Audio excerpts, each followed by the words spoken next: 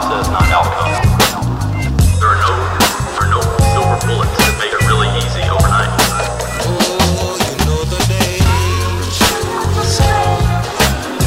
Just gotta trust the process, which I've been doing. Right now. Just want to keep working on my game. Trust the process. Now you really have to face yourself in the mirror every day and look at the reality of what's here, the reality of what's to be. Trust the process. Welcome to the Rights to Ricky Sanchez podcast, brought to you by LL Pavorsky Jewelers, where Rights to Ricky Sanchez listeners go and get engaged. 46 of them so far. That's so many. I know, it's a lot. There's so many that there aren't even numbers of former Sixers to represent them on LL's Twitter. We have to go to summer league numbers too. Yeah. 707 Walnut in Philly, always at llpavorsky.com. My name is Spike Eskin, along with the hopefully well-rested and refreshed Mike Levin. How you feeling, Mike? Getting there. Yeah? I've been falling asleep to stuff more. Like, could you be more specific? No, that's all I'm going to give you. Okay. No, it's, I like watching movies and TV, and I'm sleepy. I fall asleep to it. Oh, yeah. Yeah, welcome to. I can't wait till you get to my age when that just happens normally. When that's not at the end of a long week, that's just life. So, yeah. Today on the podcast, and we'll get to this in a second, we have ESPN's Kate Fagan to talk about her book, What Made Maddie Run, but mostly talk about the Eddie Jordan era in Sixers basketball. We'll get deep into Eddie Jordan. So, very pleased to have Kate. But before that, I have some bad news for you that I'm going to get to. And I don't mean the listener, I mean you, Mike. Okay. The podcast available on Apple Podcasts / iTunes, Stitcher, Google Play, SoundCloud, and TuneIn. Oh, I know the bad news. Yes. The bad news is we had a vote on the Rights to Ricky Sanchez Twitter whether you want us to continue reading one review per episode on Apple Podcasts. 57% of you say yes. I'm sorry, Mike. But what's wrong with you people? Yep. Sorry. All right, we'll do it. Okay. The people have spoken. That's fine. That's fine. All right. This one, 5 stars from JFlow4. He says, in the theater of my mind, this is a podcast about the 76ers where, quote, Spike Eskin is actually Nick Stauskas and, quote, Mike Levin is actually the great TJ McConnell. For what it's worth, I think these guys jumped the shark when they changed the theme song, but I still ride with them because of the genuinely insightful Sixers takes. Nothing like wading through the first 20 minutes of non-basketball related baloney, but they eventually bring the goods every single episode. Also, I miss Henry Sims and wish him well in China. Can you guys spend some off-season time tracking down the basketball careers of the classic process Sixers after they did their duty? I think that would be a great off-season episode, actually. Do you not? Some of the names, Hollis just signed in Olympiacos. Was that what it is? Right? Is that Greece? Yeah. Okay. I thought that's what I saw. That's great. Yeah, I think that would be a good episode. I mean, I think tracking down maybe it's a combo episode. Maybe it's the Enemies of the Process episode with Unterberger, and we do the Where Are They Now edition of Process Sixers. I think that would be great.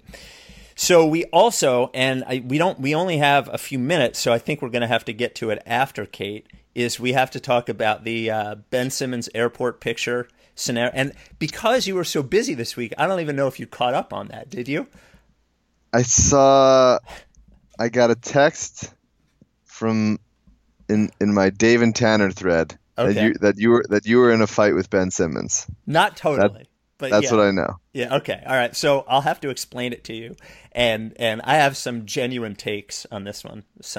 It is very. I think Mike Weber said it perfectly, that this was the most. He said this is the reason why, like, the process era Sixers thing is amazing, that this even happened. Like that the work between the internet and all of this, it was a very strange exchange. But mostly what I thought was strange were people's reactions to it.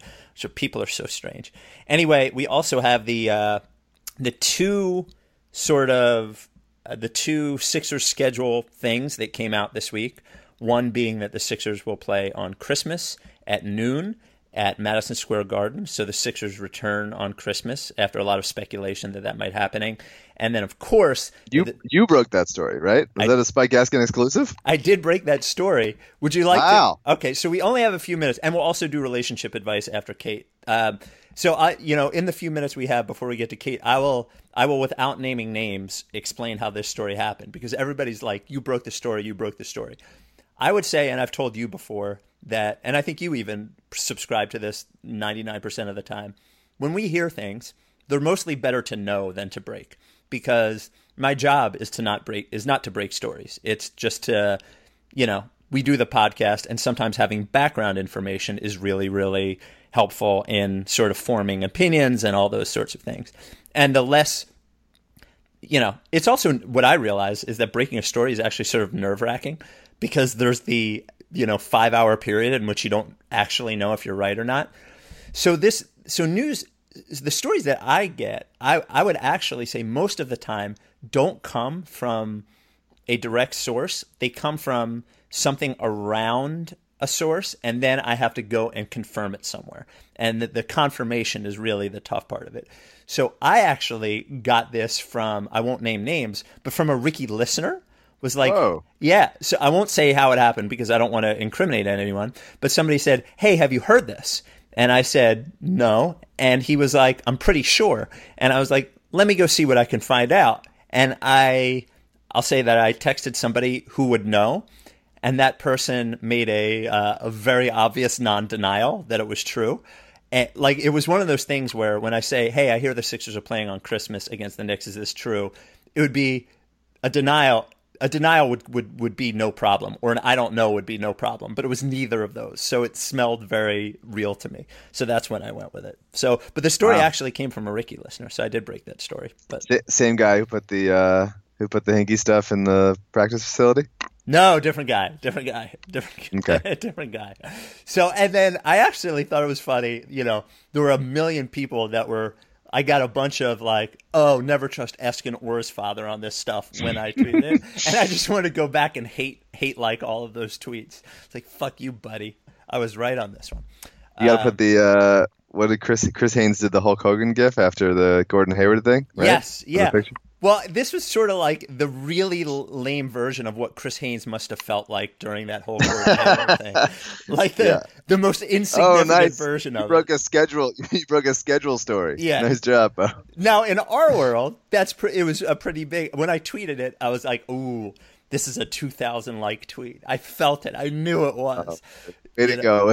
Good ballpark. Yeah. Hey, man. Yeah. Bringing credibility left and right. Way to go. Yeah. So and I would like to not, the Liberty Ballers always very credits us with no problem.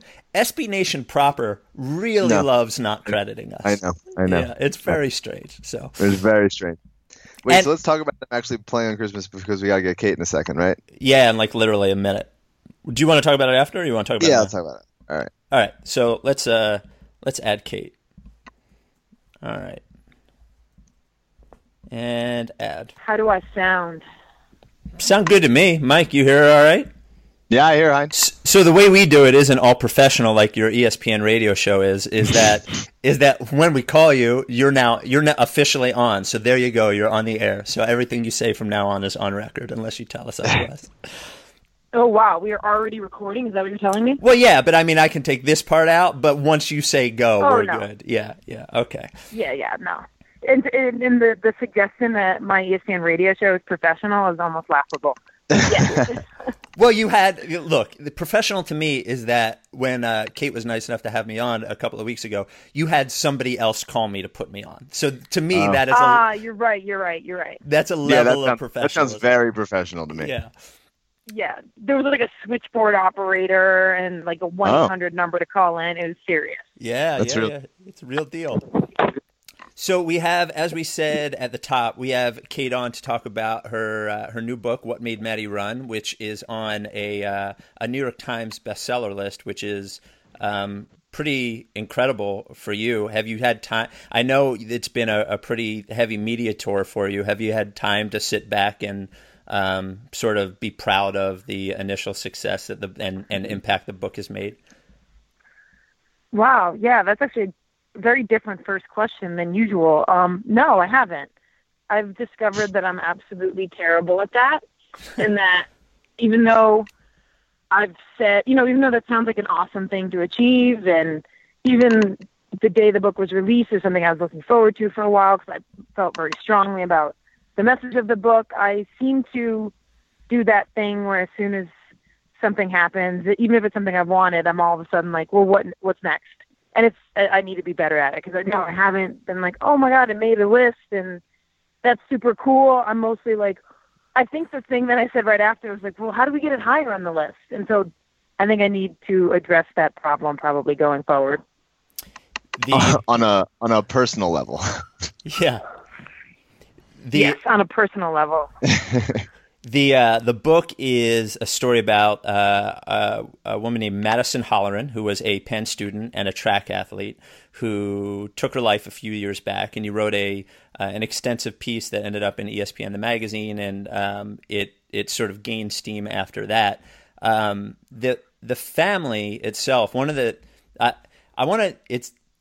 don't know if we've ever had somebody on who has written a story, like a true story like this, and I want to be able to ask you about it without telling the entire story. So I want to talk about some things that I noticed and bigger themes, I guess. One of the things that I think is really interesting and what provides some of the most sort of heart-wrenching inside look at it is that how much the family let you in, and you were able to read through Maddie's, like, her emails and her iMessages, and it ends up being like a real theme throughout, I guess, the difference between, the public Maddie and the private Maddie. Was there any part of it, even understanding that the family was very willing and that you were doing something to help, was there any part of it that while you were doing it felt really invasive and that it was something that you shouldn't be doing? Oh, yeah. And I think even up until this, all the time, it hasn't even stopped. I don't know how many sleepless nights I had in the 2 years of writing this book and then going through the editing process, and then like over the last few months as we've decided how we want to like put the book out into the world. I mean, the whole time I've been terrified I did something wrong. Something specific even. Like, did I break some rule about how to write about suicide? I mean, I tried to be so diligent about it, but did I forget to call someone whose text message I included? Did I miss like a really close friend who's not going to be blindsided by this book? I mean, I am still scared that the book at some point, like I made some mistake along the way. I feel pretty, I did everything I could to not make those mistakes, but I would be surprised if, the book's been out like 10 days or so now, but as more and more people read the book, like someone won't be upset by the book. I think what I kept trying to rely on and moving forward was reminding myself the reaction to the magazine story and how many high school, college age kids and parents were like, we need to talk about this more. This was a way that I started talking to my parents about struggles, in high school or in college, or even when you got older. So I know that might not be like the specific question you were asking, but I'm still worried about it because I don't want anyone to read this book and be upset to the point where like they think it impacted them negatively. I mean, certainly the book is really, there's a lot of threads in there where it's not easy to read, but then the takeaway being like, I wish this book didn't exist. I don't want anyone to feel that way. How do you write something like this and then get so deep into it and not be terribly sad all the time? I'm lucky enough that for the most part I have like been blessed with like good mental health. I think everyone struggles to some degree at some point. I mean, I actually just got back from London, Ontario to sit down with Royce White, trying to bring this thing full circle. Right? Wasn't he like briefly traded to the Sixers? Yeah, he was. He was. Yeah. And I mean, I think we have this concept of like, oh, mental health and mental illness and like somehow they're synonymous, and yet they are, and often, but people do recognize like the difference between them. And I mean, I think to say like I have like perfectly healthy mental health, like that's never true of anyone throughout their life. So it was really hard for me writing this book, and I try to always say like hard for me personally in a small way, not as someone who had like a loved one die. Like I wasn't friends with Madison. She was not my sister. She was not my daughter. So that's a completely different conversation. But I think when you try and like peek into the dark corners of the world and like really try and go as much as you can on someone's journey to what I think is one of the most difficult places a human being can go, which is reconciling with whether or not they still want to be alive. Like you're going to start connecting with people who feel that same way. I mean, that's exactly what happened to me. It's like it's something constant where I think about it. I have so many more people in my life now who I have these conversations with, who I try to be there for. And I think of it as like a fuller human experience now, but there are times when I feel like you can't unsee like some of those dark corners of the world and then of the human brain. You mentioned your mental health, and I thought one of the things that I noticed was parallels between you and your life and your first book, The Reappearing Act, and what you had to go through as a college athlete. Even if you didn't have anything out of the norm go through it, but you going through those things, and then her going through trouble, getting to college and being a student athlete. Do you think that people that young, even though people get through it, that people that young are really equipped mentally at all to be a student, a full-time student, and a student athlete at the same time? Or is that something that has more of a negative effect than a positive one? I think they are. I don't know that they're like equipped as in their own resources without help and without like being able to lean on other people. I don't think that I don't think there's like a preponderance of the population who can just go off to college and it'd be like a really positive, healthy, like easy experience. I think actually more common than not is like your brain's not fully developed, right? And that's what studies show. So you end up making more spontaneous decisions. That's hard when you're on your own for the first time.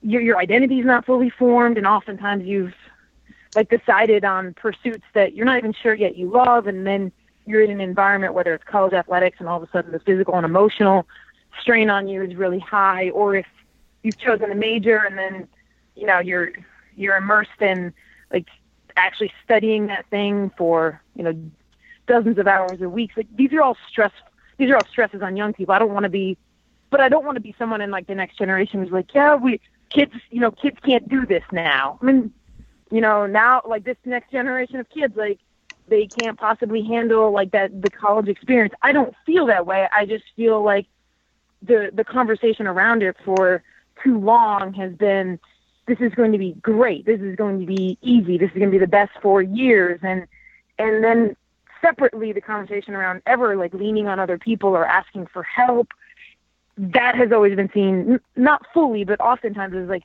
weakness. And like, you got to overcome these things, and that's how you get stronger. And so I think my takeaway was not like, wow, this isn't like the way we set up our culture doesn't work. It's more like maybe we need to have more infrastructure around this transition, especially as kids seem to be struggling more with anxiety and depression. At least that's what the numbers show. Like, let's take a look at our infrastructure and put some other things in place that can help kids as they make this jump if they're lucky enough to make that jump from high school to college.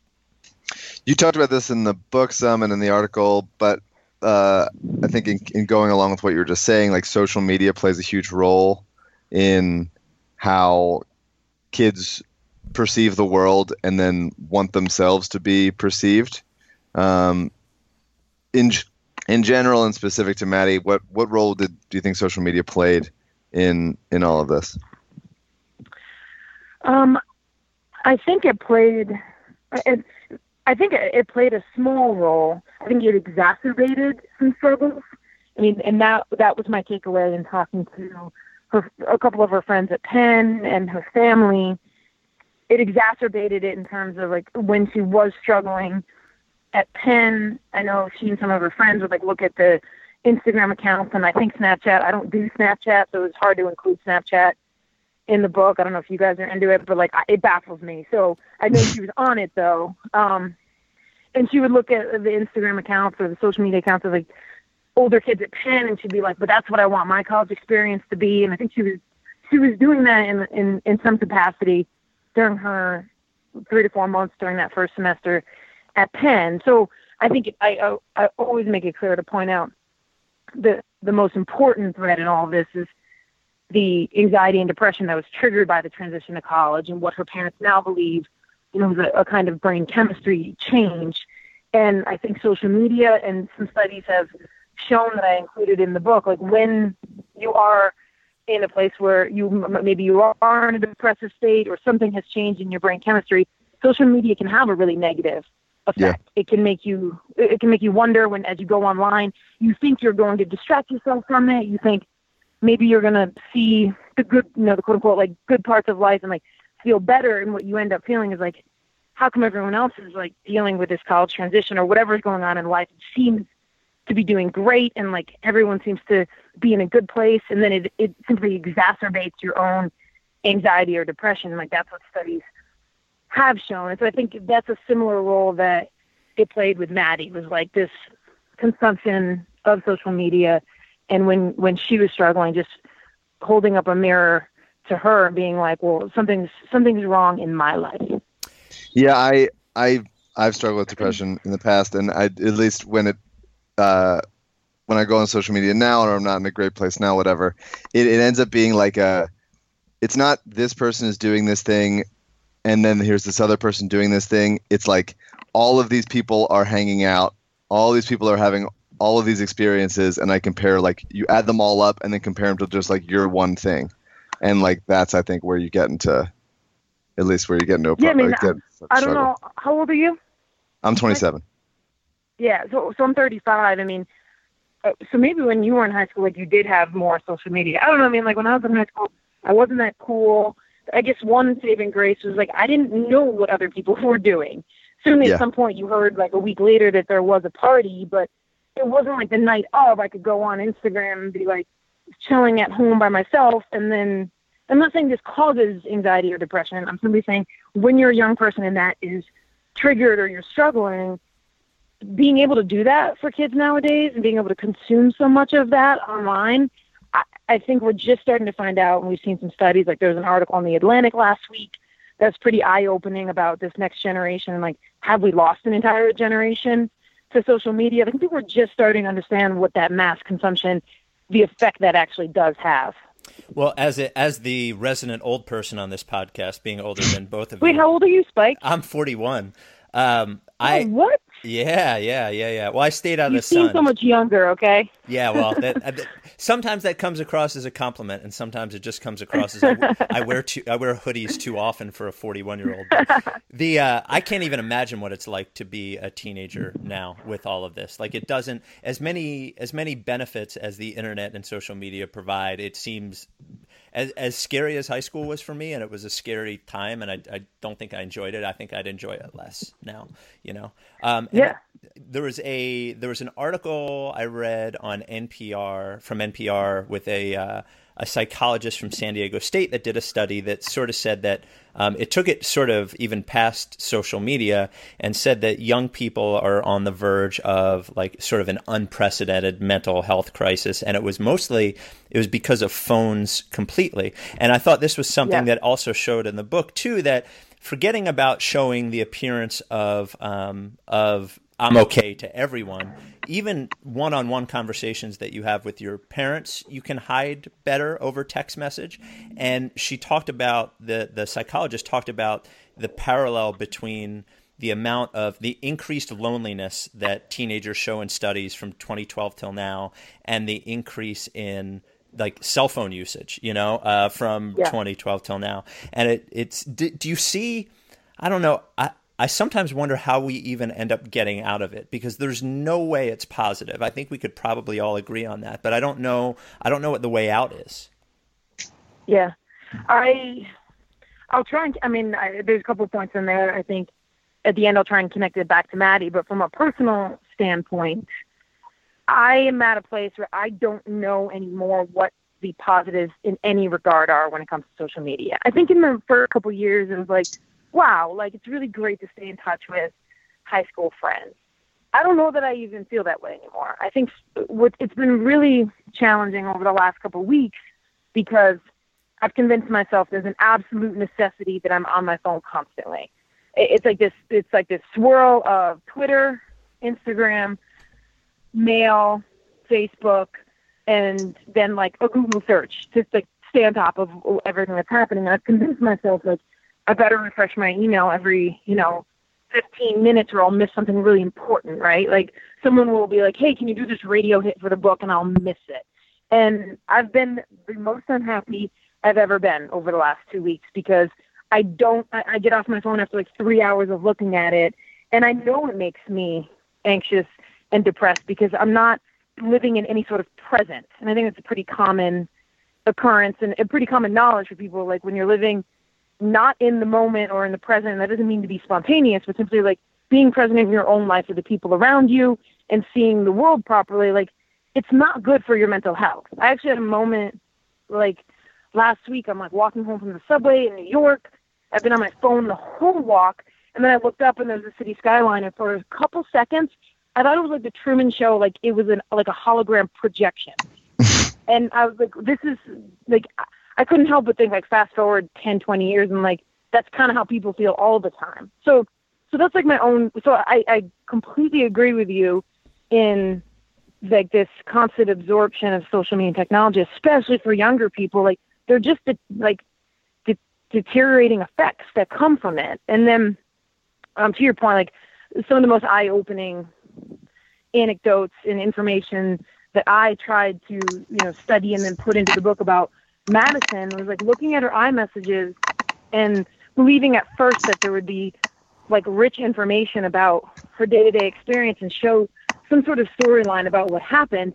And instead seeing like a lot of text messages that were like, hey, I don't like it at Penn, but they were all punctuated by emojis. And you could clearly see that the response to Madison's text, even if it was like, I don't like Penn, like I'm really struggling with track, like monkey covering eyes, that the response to whoever she was texting was like an inability to really cut through those emojis and see any sort of desperation or true like panic in Madison, because an emoji just softens everything. Right. And I think the way that like we're all communicating, it's not even young people, like all of us, it's not a way that you would actually communicate with someone in person. Like in person, you would, if I said I hated something and I'm sitting with you, Spike, like you would read all my body language and follow up and hear that it was important, as opposed to monkey covering eyes. And then you're like, well, seems like she's doing okay because I got like the LOL monkey covering eye. Right.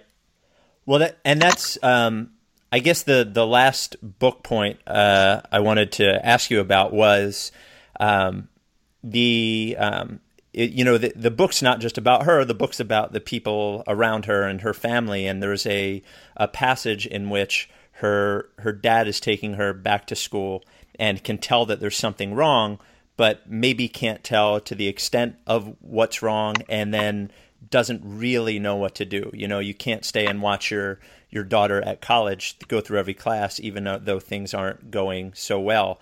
It's I don't even know what the question is, but for the people around her to be able to, like, what they're to do in a situation like this, and what are the questions to ask, and and what are the signs for, like, this is really, really bad, as opposed to this is just something she's going through.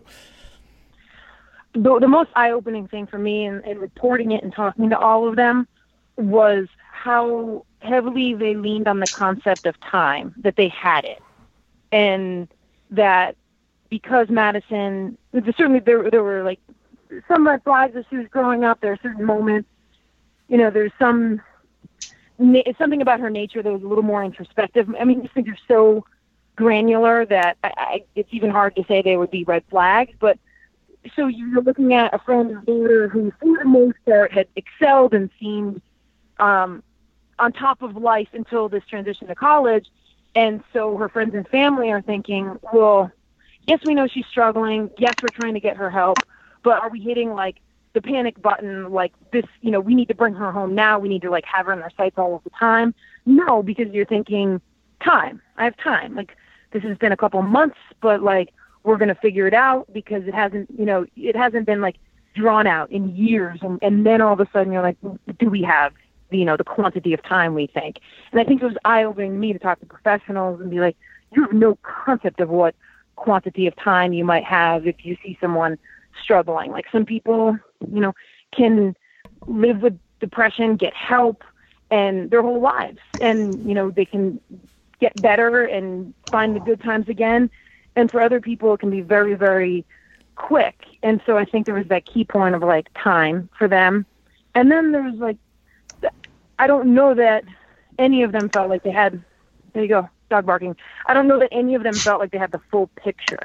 I think they all, like, had little clues, and there was no, like, sit down, here's everything that's going on, here's the full picture, and now, like, please help.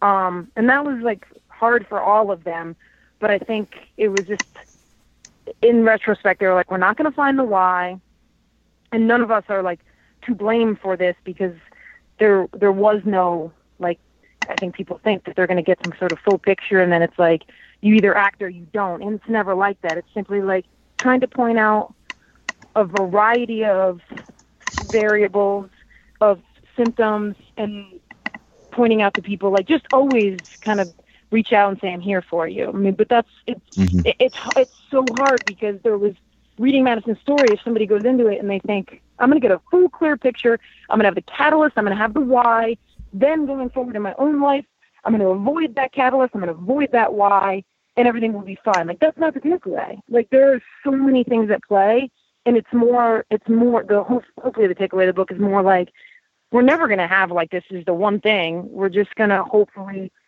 look at the infrastructure of certain places, try to be more available, try to have better conversations. And those all seem like nebulous and vague, but, like, that is the takeaway. Yeah. There's also a segment before we pivot to some Sixers stuff. There's a segment of Sixers Twitter that is also, like, depression Twitter, anxiety Twitter, like talks pretty frankly about that stuff. And that is something I will stand up for social media about. Like, there is a good community level to it of feeling you're not alone. It can work against you also, obviously, but there is other people are dealing with this thing also, and that makes me feel okay or not crazy. For young people in that world that care about that, whether they're in college or just out of college, what do you want them to take away from this book and Maddie's story? Yes, I mean, if it's like students, high school, college students, you know, the takeaway is going to be different depending on where you are in your own life and how you're feeling in your own life. I think one of the takeaways, I hope, is, like, there are a lot of communities out there. I mean, the one that I've connected with that I think is awesome is True Right Love on Her Arms. And I think I've connected with it because I feel like Madison would have connected with it in a way where you're like, it's not clinical, it's not cold, it's not like the stigmatized. Like, if I talk about the fact that I'm struggling and with my mental health, like, does that push me over here outside of, like, the cool cultural space where you want to, you know, have friends and feel like you're involved? Like, I think there are communities out there. It sounds like you just mentioned one with, you know, the whatever faction of Sixers Twitter. Like, that's another one that it's trying to make it, you know, it's in the music industry, and it's trying to be like, look, there's a community here, and it's not ostracized. Yeah. So I hope that there's some of that as a takeaway for a kid. I mean, it's not like, hey, get off your phones, and that's not like the message of the book. It's more like, let's all just be a little more okay with, like, leaning on people sometimes, because I think especially in the sports world, it's like, you got to figure it out yourself. Like, if you don't clear hurdles, like, you're never going to get better. And it's like, that's what sports are about. And so for the sports world, it's more like, sometimes you do, like, lean on other people, and that's okay. So I'm hoping that that's part of the takeaway for, like, the younger generation. The book is pretty emotional and is a good read. So I appreciate you writing it and coming on to talking about it. We cannot let you go without asking you some actual basketball questions, though. Are you prepared? Do you have time? I don't. I have time. Okay. Whether or not I'm prepared. Oh, okay. All right. It will be fascinating because I'm more like an around the horn sports writer now, where like if you've got the one question that don't drill down with like the eighth man on the bench. No. That's when I'll struggle. Okay, so the first one about Eddie Jordan's braces. No, I'm just kidding. So actually, that's the first question I had was actually sort of related to that. So a lot of I'm going to try to put this in a way that is definitely about you and not about be patient with it. A lot of the press with ESPN recently has been about who is not working there and the number of jobs that are not there. But I would say that while that's been happening in a quieter way, but I think in a good way, there are some people over there, yourself being one of them, Pablo Torre being another, who's a friend of the podcast, I would say, who have had a brighter light shine on them in the last year or 2 years. I guess how has that been for you to go from, just writer to around the horn person to sort of a feature person on ESPN, and how do you see it evolving? I think whatever it was a few months ago when we had all the layoffs, I think the main takeaway from the conversations I had internally were we want to try and focus more on people who can do things in a lot of different mediums. And that's that's been going on for like the last decade in sports journalism. I think that held true for what happened, except I think the basketball angle of what happened within ESPN and who's covering for ESPN was like a little bit different because of Adrian Wojnarowski coming on board for ESPN. So I don't want that to sound like people that were let go from ESPN who were part of our basketball coverage. Like that was a separate thing entirely. But for me personally, I mean, I've always wanted to be someone who told stories that happen to be about athletes and not, I never wanted to be part of like the news breaking day-to-day coverage. Like, I don't think I was very good at it. I think even if you look back on my Sixers coverage, I leaned really heavily on basketball observation, on like diligent work that came from like assessing the game and not necessarily being like a day-to-day, here's like the inside scoop of like transactional Sixers. I mean, I think Henry Abbott was the one who broke the Sixers sale, whenever that was, like 6-7 years ago, to Joshua Harris. And so for me now at ESPN to shift more into parts of like E60 and outside the lines, like that's always where I've wanted to be because I'm really bad at like day-to-day sports coverage. It's just not something that like inspires me. And what I always wanted, even with the Sixers, if I'd stayed there, I would have tried to shift into being more like feature storytelling, long storytelling, because like the beat was just not something that I was going to be able to do longer than like the 3-4 years I did it. It's interesting you say that because I would think, one thing that social media does is it lets you know that people here, there's a reverence for you among Sixers fans. Like they all remember you very well and in a positive way. One, do you notice that? Do you hear it? Do you ever read it? And two, why do you think it is that, I know why I think it is, but why do you think it is that they remember you in such a positive light? I do notice it. And I'm really appreciative of it because I know Phillies are really, media-wise, like, Philly fans are harsh, right? And I think because they want someone who's working hard and who's not afraid to tell them the truth about their sports teams.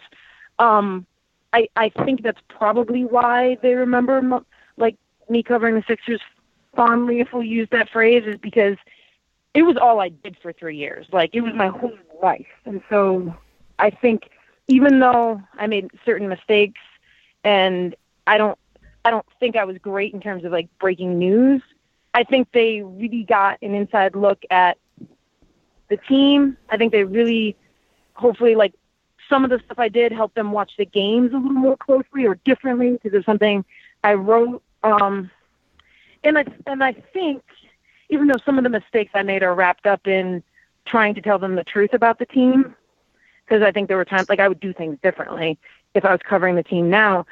I think they really felt that I was doing the actual definition of what a beat writer should be, which is like to be the eyes and ears of the city, not affiliated with the team, within the locker room and in practices and on the road during games. And like, I really tried to honor that. Like, even though it made my own life harder a couple of times, I tried to tell them like the truth about what I saw in practice and how I truly felt about certain moves and coaches. And I think that they respected that.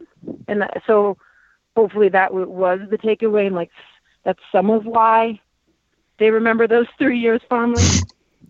It also might be because you were the second best player on that team after Iguodala. No, like, yeah, they knew that, like, as a sharpshooter, I could shoot the free throws. Like, I understood the movements on the court. But yeah, those were not great teams in retrospect, huh? No. I mean, I was running. It was the early days of the blog Liberty Ballers at the time during your era, and we were frequently calling for them to tear it down and rebuild. And before that happened, you got out, so we didn't really get to hear much of your process Sixers thoughts. What were your? Now you have some benefit of hindsight and the fact that Embiid, Simmons, and Fultz are on the team, and they look very good for the future. What was your thoughts generally about the Sam Hinkie era, and how do you feel going forward? I felt strongly that Sam, and I think I tried to say this at certain points. I'm like, I do a hot takedown blog with 538. Some of it is the benefit of hindsight, but towards the end, my last year covering the team, I remember writing a few things that was like, what's the point here? Like, what's the point of, like, don't try and convince me that, like, re-signing Lou Williams is going to get you guys from, the 7th seed to the 2 seed. I kind of remember feeling that way. I mean, it took me a while just to grasp what was happening in the NBA. Like, my first season, and I'm trying to be as transparent as possible here, like, the first day I was on that Sixers beat, I hadn't watched the NBA. I watched it all throughout the late 80s and through the 90s, but, like, starting at about 2001, because I had been a Knicks fan growing up, until about 2005, 2006, like, I was working in a random outpost covering high schools, and I didn't watch the NBA. So my first day on the beat, like, they had to explain to me that when you traded someone, you had to take back value. Like, these were simple things that I didn't know. And so my first year, I'm, like, trying to get a gauge on what is happening. I'm giving you a lot of background here, but, like, I remember they signed Kareem Rush as, like, probably, like, the third guard just to, like, have a signing.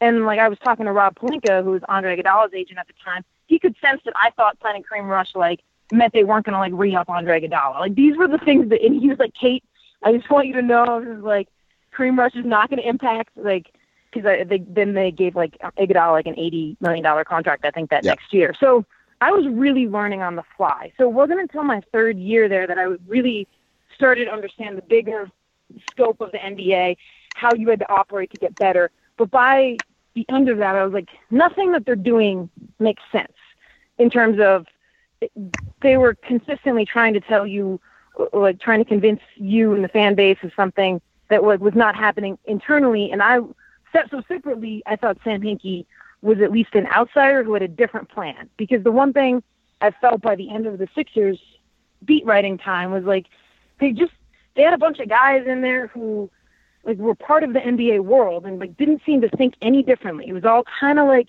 no risk taking, because my whole point here is to, like, keep myself on the GM or the coaching treadmill and the recycling treadmill. And so I thought Sam Hinkie was someone who just did not give a fuck about that. And to me, that would be the most exciting thing for the Sixers. And I mean, I'm a big Sam Hinkie fan, and I think both you guys are too, simply because it was like, let's do something drastically different. And even if it's an epic failure, we're not in the same place that we were year after year after year. I'm going to lead with something good, and then I'm going to expose an old bad take of yours that I shared. The something good was the two. I would say my two favorite things you ever did was, one, Eddie Jordan was like, he's probably a very nice person, but he is the worst head coach I've ever seen in life. And nobody pointed out. So you were the only one saying that he wasn't doing a good job. It was only you. You were the only writer saying that he wasn't doing a good job. So that was great. But my favorite thing was you weren't even a beat writer for the Sixers anymore, and you wrote a blog about how all the players hated Doug Collins, basically, like how he sort of stabbed Iguodala in the back, and it was like one of my favorite things that you ever did is that you left, but you couldn't let it go just a little bit. Did you remember that? Yeah, I remember that. I mean, okay, all right. I remember both those things very well, and they did not make my life easier. Yeah, I can imagine. Neither of those things did. Yeah. But I don't need to elaborate on that. But I still had so many players on those teams because I was bad reporting internal coaching structure or GM. That was not my strong suit. My strong suit was knowing the players well, which is good, right? I mean, that's good as long as you have balance. And there were times where I could see that some of my reporting was out of balance. It was I was really good with the players, but I wasn't good with the front office, and that's not ideal. And so I think when I alluded earlier to some of the mistakes I made, it came from being out of balance with where I got my information. Right. Well, so here, but the Eddie Jordan thing was simple observation. Yes. It was just something. I was a rock radio DJ, and I was like, hey, this guy's not doing a good job. So if I could see it, I think it should. But the bad take and there was a time when there was a rumor that the Sixers had explored an Andre Iguodala for Monte Ellis trade. Now, I love Monte Ellis, but I remember you being in favor of such a trade. I was in favor of such a trade. Do I remember this correctly? I was not. Wait, who was in favor? Spike, did you say you were in favor of it too? I was in favor of it, but I also remember you being in favor of it. I think I might have been in favor of it, but and I don't know how to explain myself, and maybe it's kind of you guys to give me a chance to explain myself now with tons of information and time. Yeah. Right. I was not in favor of it purely from a basketball standpoint. I was more in favor of it because I thought Andre Iguodala would be a better player elsewhere. I didn't think that he was all that happy in Philadelphia. Yeah. And even if Monte Ellis is an inferior all-around basketball player, and maybe it was the environment in Philly would have made anyone be like, "Why? I'm mired in mediocrity here," and maybe he would have felt that way as well. But it was it's different, it's a change, and I didn't feel like Andre Iguodala, and I think that's been proven right. Should have been. Nor do I think Monte Ellis, but should have been the go-to guy. Even though I love Andre, I believe I get along with him really well to this day, but he clearly needed a different cast around him to come forward and be the kind of player that I think we all saw, a really amazing basketball player who needed to be around scoring talent. But yeah, I don't know why I was in favor of it. From a I hope I wasn't. I don't know. There's probably some piece I wrote, but I hope I wasn't in favor of it from a pure basketball standpoint because that would be ludicrous. But I probably had numerous bad takes. Well, I'm glad that's the only one you can think of. I mean, look, given I would say that the bond that you and I share is a love of John Starks, and I think there is. Oh, I know. There is. Though there is not, I would not compare the players really. There is something in the John Starks universe that I think Monte Ellis, an irrational confidence that they both had that I think Monte Ellis had. So maybe that clouded your judgment.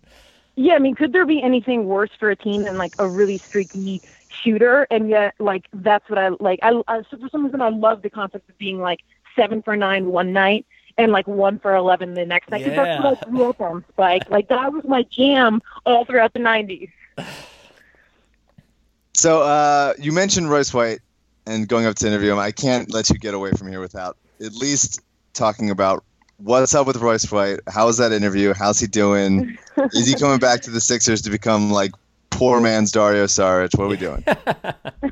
Well, actually, let me ask you guys a question first, because the whole Royce White saga went down, I think, a couple years into my ESPN tenure, and I wasn't really covering the NBA. So my general takeaway going up to London, Ontario, because he's playing in the Canadian Basketball League right now, was, here's how I would have given you the top line on Royce White. Got drafted by the Rockets, like has like anxiety issues over flying, couldn't figure out how he could be an NBA player and still get on a plane, and eventually the Rockets were like, this isn't going to work. Like, that was my takeaway. What was your guys' takeaway watching the whole Royce White saga? That was pretty much it. It was, and then he got traded to the Sixers soon after, along with Furkan Aldemir. And I think was it you? Someone, it might have been you, Spike, who was basically like, "Oh, I heard that the trade was actually for Aldemir, and Royce White was just a body." Well, yeah, because Aldemir shared a European agent with somebody. That is what I had heard. That it was that Royce White was the body. And similar, I would agree, Kate, with what you said. There was actually an interview with Royce White that Chuck Klosterman did.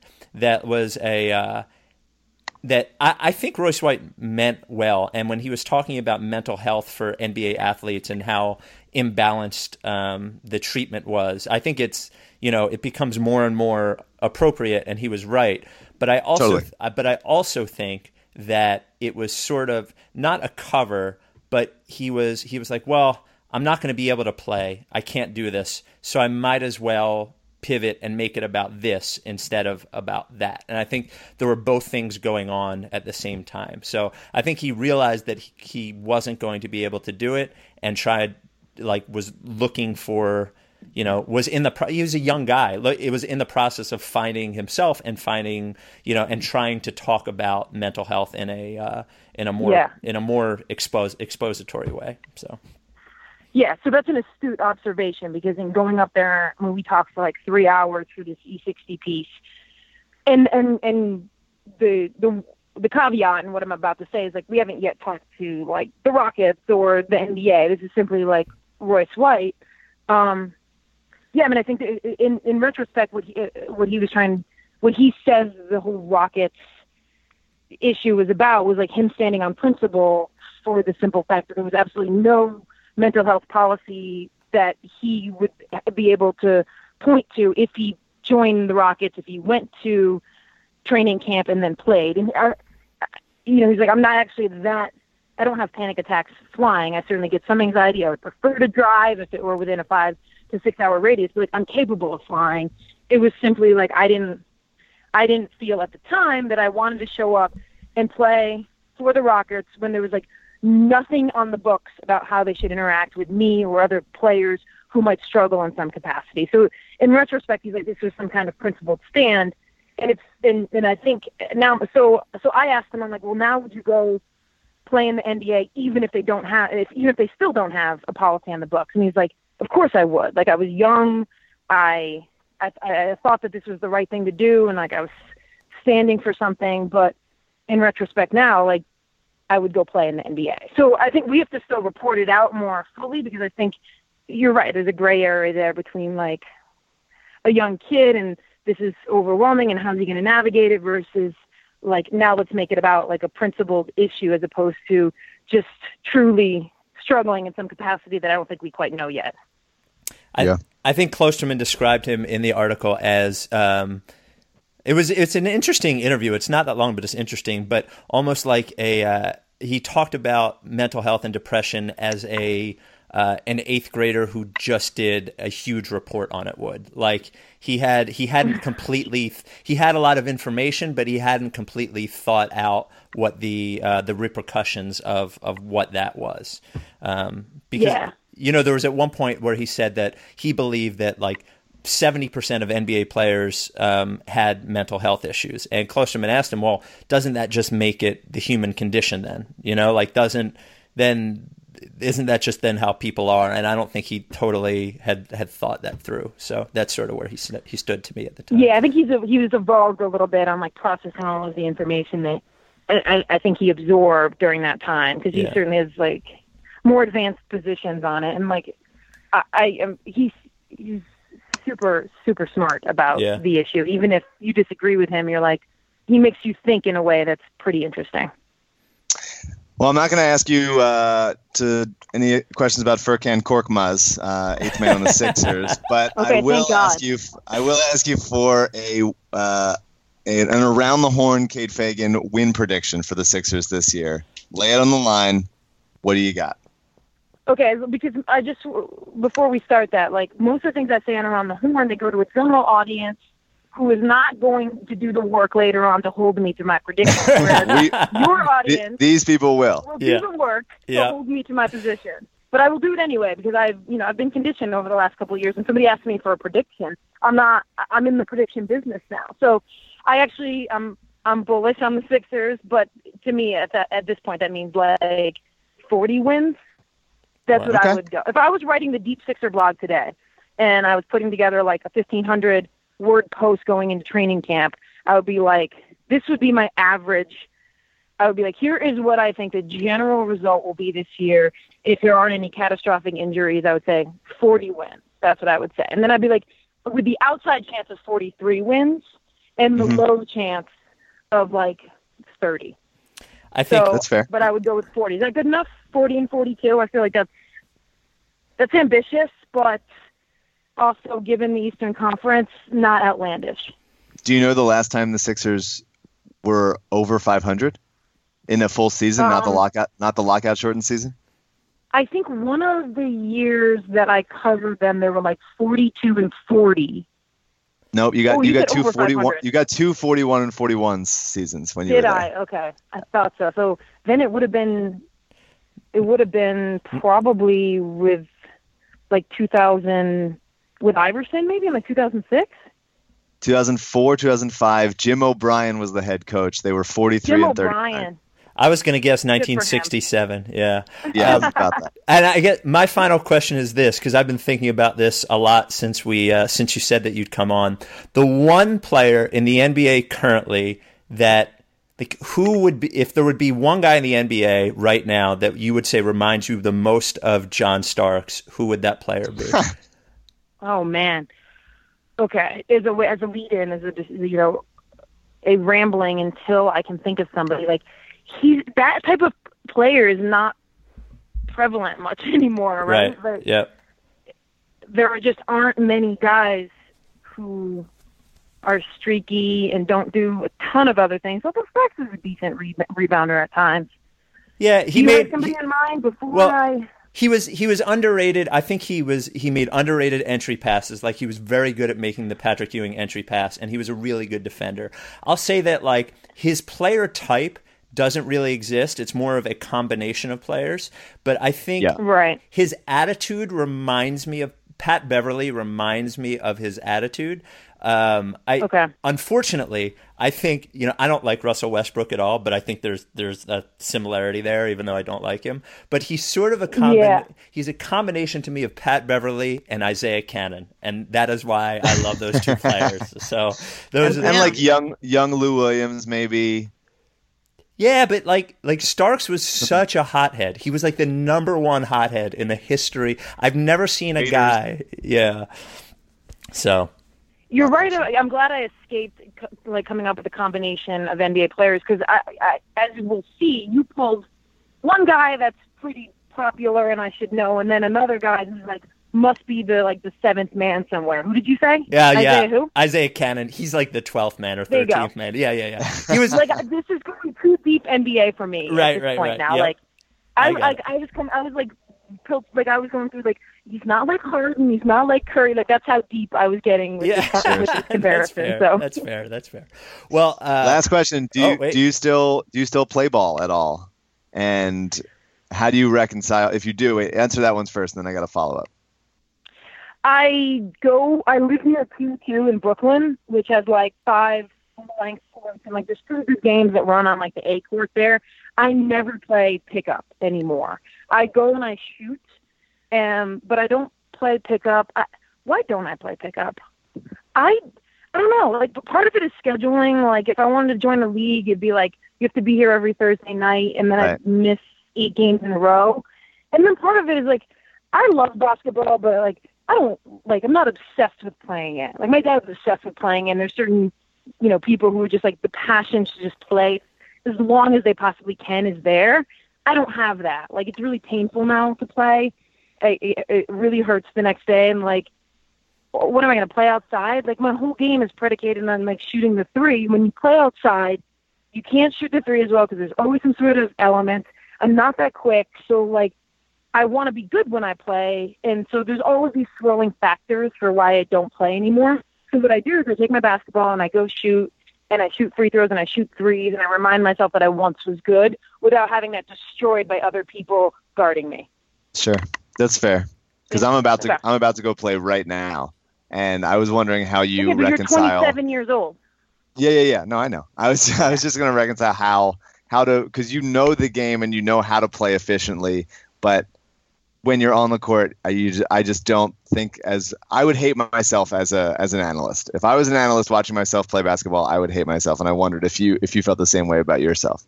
Oh, that's very good self-awareness. I actually feel like I was a pretty efficient player, and I think if an analyst watched me over the years, they'd be like, "Oh my goodness, she takes a lot of charges. She always makes the right pass. Like, she's super slow and she can't jump, and she doesn't have any game off the dribble, but like she's pretty smart." That would be the analyst's take. So Hollis Thompson. Yeah. Well, that's too deep for her again. That's too deep. Yeah, that's too deep. NBA. I think it was who was it? So it was WIP, like the morning crew from when I was there. I forget who was doing it then. Angela. They asked me to compare. Yeah, Angela was doing it. He asked me to compare myself to an NBA player, which is a really hard thing to do because like they're all better than me, and I compared myself at the time to Ray Allen. Like, not because I think I'm as good as Ray Allen. Like, he shoots threes really well. Like, and he's pretty efficient in his decision making. And they just laughed and laughed and laughed. Like, there's no great answer. There's no great answer to like compare yourself to an NBA player unless you pick someone who like everyone, thinks is awful. But like, I didn't do that, so that's a tough question. Well, go ahead, Mike. Who are you most like? I play a little more like Evan Turner than I'd care to. There you go. There you go. Like, that's one that we can all agree. Like, I don't know how he's making $17 million a year in Portland right now, but God bless good him. for Evan Turner. Yeah, good for him. Well, we thank you for being so generous with your time. The book is What Made Maddie Run, and it's awesome, and it's available everywhere that you get books. And then you have a million things. You're Around the Horn, and then the Trifecta on ESPN Radio. Are you still doing the podcast, Free Cookies? Is that podcast still happening? Wow. So you have just finished season 1, and season 2 is coming in the next month or two. So yes. Well, congratulations on all the success, and congratulations on a great book. And please take at least 5 minutes to enjoy the success. All right, thanks, Spike, and have fun playing, Mike. I hope you play well. Thanks, Kate. Yeah, thanks, Kate. Appreciate it, dude. All right, bye, guys. Bye-bye. Well, that was great. Thanks to Kate. She's great. Yeah, she's the best. Have I told you my John Stark story? I don't know if I ever have. Wait, didn't you get like a birthday greeting for somebody? John Stark's video birthday greeting? I have told you. Yeah, I remember what happened. That was when that's all you did on what's that platform? That's how we talked to Eric Snow. It's Thuzio, which still exists. It's just a different thing now. All right, let's quick do the LL commercial and then quick go over the Christmas and Twitter things. Do you have time for those? Yeah, really quick though. I gotta go play. Okay, LL Pavorsky Jewelers. The greatest jeweler this side of the Mississippi. I don't know anything west of the Mississippi, but I do. I'm west of the Mississippi. Greatest jeweler there too. Wow, the best jeweler. Get your engagement ring from LL Pavorsky. He's a wonderful person and a wonderful jeweler. 46, right? So Ricky Sanchez listeners have done that so far. 215-627-2252 is the number to call to set up an appointment. 707 Walnut Street in Philly is the store. llpavorsky.com is the website. You can call him, email him, whatever you do. Sorry, LL, this is a quicker ad because we got to get to this other stuff. But and for every podcast, LL makes generous donations to the Alzheimer's Association of the Delaware Valley and the National Coalition Against Domestic Violence. LL Pavorsky Jewelers. The Sixers Christmas Day game of jewelers. Oh, boy, yeah. All right, so do you have any Christmas takes first before we get to the it's crazy that it happened this fast. It's crazy that it happened this fast. The fact that, playing on Christmas Day is something that we've joked about, and on Twitter we've joked about as like it's happening, Hinky's plan is working, process is correct, all that stuff, as a validation. I remember I think Weber might have pitched it for a one of the Retweet Armageddon stuff back before it became public. I think it was like what if they get a Christmas Day game? That would be that would be insane. That would be validation that like we're in the right place. It's crazy it happened this fast. I mean, I know it's the Knicks. I know it's the first game of the day, right? Yeah, first game. But it's like Knicks fucking Pacers usually. So this is, I mean, we're gonna win by 45. It's gonna be awesome. I'm very excited. I always think I don't know if historically this proves out. It always feels like we play bad at noon, but yeah. But yeah, and you know what? The Knicks are bad, but the Knicks are clearly they're a high profile team. Whether they're bad, it's funny. Everybody was like, "We shouldn't be playing the Knicks. We should be playing the Lakers." I was like, "Wait a minute, the Lakers suck too." You know, the Lakers are bad too. So being on Christmas Day is really unbelievable, and I broke the story. Okay. My mom asked me if I wanted to, because I'll probably be in town over that few weeks, whatever. Yeah. My mom asked me if I wanted to go because it's at the Garden and we could like drive up or whatever. But it sort of defeats the purpose, right? Like, watching them on TV is awesome. Yeah, that's the whole thing. So I'm not going to go. Yeah. And there's question, Mom. There's an Eagles game that night too. There's a home Eagles game against the Raiders, so it'll be it gives you something to do all of Christmas. So it's a full day, yeah. Yeah. All right. So the Ben Simmons thing. So here's what happens. So Eric Golden, who is a producer over at WIP and actually sat in the room for 2.5 hours while I read reviews at one point, just because he's a kind soul, came over to me at work and he's like, "Hey, friend of mine just saw Ben Simmons at the airport." And this isn't the point of the story. I'm just laying out the story. She asked him for a picture. He said no. She took a picture of him getting Chinese food at the airport. And I was like, "That's hilarious. Send it to me, the picture." And he sends it to me, and I go, "Is it okay with her if I post the picture?" So I post the picture. So he responds back, "If you want a picture, you should just ask for one. #creepy." Now, I personally kept back the information that the person asked him for a picture and he said no. I don't want to I don't care. If he wants to say no, let him say no. Not all the time do you want to take pictures with people. But it was the fact that he said, "If you want a picture, just ask." So I responded back, "Thing is, she asked you for a picture and you said no." So my thing was, the reaction, I don't care. And so Ben Simmons later, I tweeted out later, I didn't mean to cause any trouble. I thought it was funny that Ben Simmons was getting an egg roll at 9:30 in the morning in the airport. Sorry, Ben, no harm meant or something. And he responds back, "It was rice and chicken. At least get it right," or something about what he got. So, which seemed to me like he... I didn't see that. I didn't see that part. Okay. So it's funny that he's correcting the order. It seemed to me like at that point he was acknowledging that it was funny. I responded back trust the process, blah, blah, blah. That was it. But people's reactions were completely out of bounds. This is why nobody wants to play here. Let the guy live, blah, blah, blah, blah, blah. We've been posting pictures of Joel Embiid at bars without his consent, for the last 3 years. Anytime somebody sees a Sixer out in public, they take a picture of it and they post it. I would have thought it was... Now, is that a great way to live? No, maybe not. But it's certainly that's what happens. I did not post a picture of the guy in the bathroom on a date. He was just fucking standing there. Will you people fucking relax? Just relax. That's all I will say is just relax. So some guy responds back to me you don't have a right to post this, blah, blah, blah, blah, blah. And I responded back to him, I didn't see you throwing a temper tantrum when Joel Embiid pictures have been all over the internet for 3 years. So unfortunately, Ben Simmons was in that thread, and due to Twitter not showing you, it doesn't show you who anything is to anymore, it just shows the thread, he responds again, "I see you took what I said too seriously. It's just Twitter," crying, laughing emoji. And so it was a whole fucking thing. All I will say is one thing I said to him in a response, there's Rebel. One thing I said to him in a response was, "You should be really happy at the defense people came to you for, because you would have thought I put a tack on the guy's chair and filmed it and put it on the internet or something, or that I willfully hurt the guy or something." It was the most amazing reaction I've ever seen in my entire life. So that's all. This is why you never at athletes. I didn't add never, him. I didn't add him. You didn't at all. No.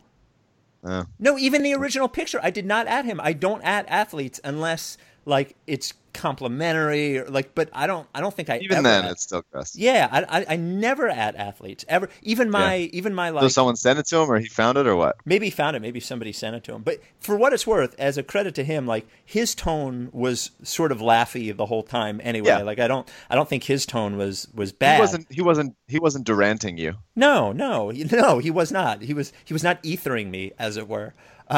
It was just no. I didn't even at him in the. Just thought it was funny that he got an egg roll. That was a completely separate tweet without him tagged in it as well. I did not tag him in anything. So that's the whole story. All right. Well, now I got it. Now I got the info. Do you want to hold relationship advice tonight? Oh, wait. Do you have a comment? I gotta go play basketball. Okay. Thanks to Kate Fagan. Get her book. That was great. She's awesome. Yep. That's all I got. This has been the Rights to Ricky Sanchez podcast, proudly brought to you by LL Pavorsky Jewelers, where Rights to Ricky Sanchez listeners go and get engaged. 707 Walnut in Philly. Always at llpavorsky.com. Are you down with TTP? It's going to be a whole other year. What month is it? August? Yeah. Something happens in August. Yeah, no. Something happens in August. So That's what I'll optimistic. say. Yep. All right. Something Goodbye. happens in August. Goodbye. Go play basketball. Bye. Like I said, hold your head, son, and only take a second. Check it out now. People, come on while I wreck it. Like I said, hold your head, son, and only take a second. Check it out now. People, come on while I wreck it. Like I said, hold your head, son, and only take a second. Check it out now. People, come on while I wreck it. The psychopathic hit that I be dealing. Can't explain why I feel what I'm feeling. I got so many things on my mind. It's complex, but I'm about to kick the full effects. So back up, let me get a chain of thought. I'm still chill, but I feel like I'm getting ill. I got pain from the blood rushing through my brain. It's no surprise when I feel my tempers start to rise. I'm about